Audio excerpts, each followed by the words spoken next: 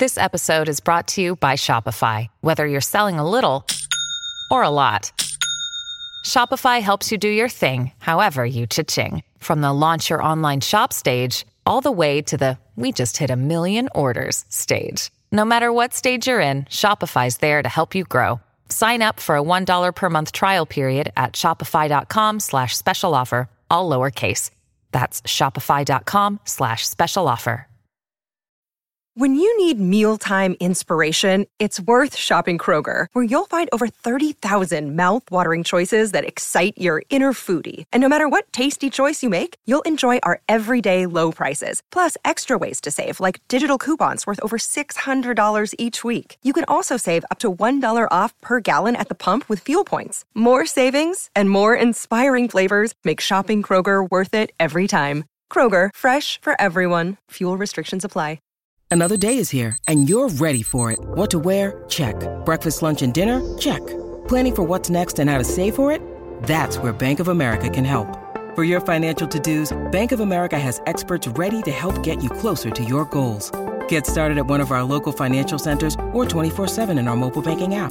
Find a location near you at bankofamerica.com/talktous. What would you like the power to do?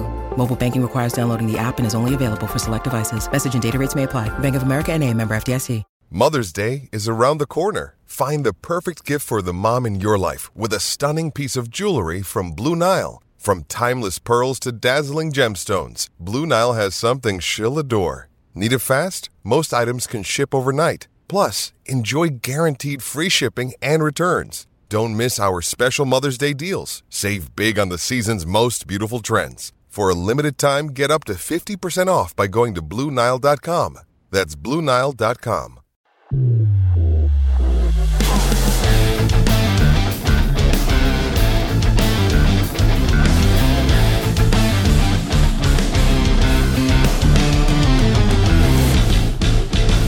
This is the Black, Gold, and Green, where we tell you what happens to the black and gold after that green light. My name's Jake Reiser. We're talking about Bruins Oilers on March 9th, 2023. The Bruins came into this game red hot on a 10-game win streak, having beaten Edmonton on said streak, and it was the Oilers who played spoiler. The Bruins could have clinched a playoff spot tonight with a win and a couple of other results going their way, and yet it's the Oilers who come into Boston and hand the Bruins a rare home loss. Started in the first period. The Oilers smothered Boston in the first 3.5 minutes. I can't remember a time when the Bruins had maybe even 10 or 15 seconds of consistent possession, and yet it was Boston that scores first. Brad Marchand gets behind the Oilers' defense with a nice feed from David Pastrnak. I don't know whether Edmonton just made a bad read at the blue line. Just there was a big mistake there. Marchand gets a clear shot on Stuart Skinner, and that's one Skinner is definitely going to want back. Gets through this hole between his right arm and his body, leaks through, and puts the Bruins up 1-0. That's Brad Marchand's 20th goal of the season, and that gives him a record alongside Patrice Bergeron this year.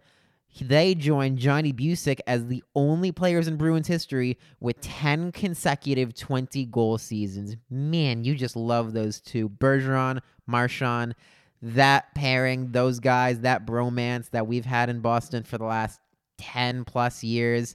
It's just incredible. More than that, it's been 12-plus years because I believe Marchand was a rookie in 2011 when they won the Stanley Cup. So, in any case, Brad Marchand puts the Bruins up 1-0. Bruins technically go up 2-0 on the power play midway through the first. David Krejci rips a one-timer, and the dreaded offside challenge call comes in. As Ray Ferraro put it on the ESPN broadcast, they had to go back a day and a half. They went back a good chunk of game time to take a look at it. And the Oilers were correct. Pavel Zacha was just slightly offside before the puck got into the offensive zone on that play that led to David Krejci's goal at that time. Completely wiped out, back to 1-0. And the Bruins would have their revenge. With 0.3 seconds on the clock, David Pastrnak with a one-timer past Stuart Skinner in the middle of the slot. Again, another one Skinner's going to want back. He had the puck behind the net on his stick with about 7 or 8 seconds to go. He makes a really bad turnover to David Krejci in the corner. And that check line, Krejci and Pastrnak also have phenomenal chemistry. Krejci finds Pastrnak beats the buzzer. 2-0 Bruins after 1.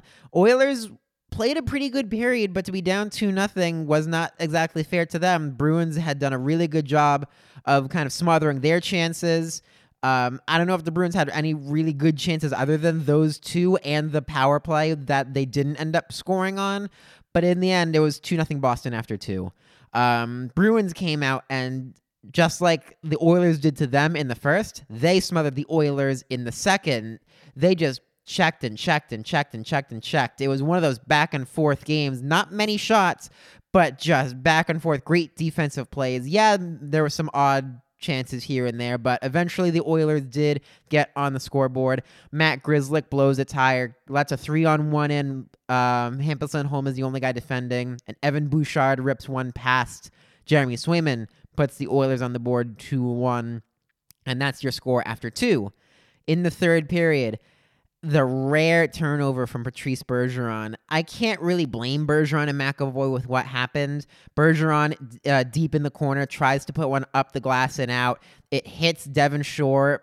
McAvoy thinks that the puck is going past Devon Shore and is just caught a little bit out of position. Shore comes in, finds Ryan McLeod. Edmonton ties it 2-2. And then the dagger. Darnell Nurse with a shot that just gets past Swayman. He was screened by Ryan Nugent-Hopkins in front. No other goals besides that. No empty netters, despite quite a few chances from Edmonton. Ryan Nugent-Hopkins also missed an empty net. McDavid got back-checked to hell, missing an empty net. But in the end, it wouldn't make a difference. Edmonton wins 3-2 over Boston. The rare home loss for these Boston Bruins, and no clinching a Stanley Cup playoff spot just yet. They'll be right back at it on Saturday, where they take on the Detroit Red Wings in a back-to-back. It's the first time the Bruins have been to Detroit all season on Sunday, but they get to play them at home on Saturday first. Maybe then they'll be able to clinch a spot in the playoffs. We'll see. The Bruins rarely lose back-to-back games. Hopefully they come out and look a little more well-adjusted. It's not like they played a bad game tonight either. It's just the Oilers seem to get the better of them this Thursday. That's what happened after the green light to the black and gold. I'm Jake Reiser. We'll see you after the next game.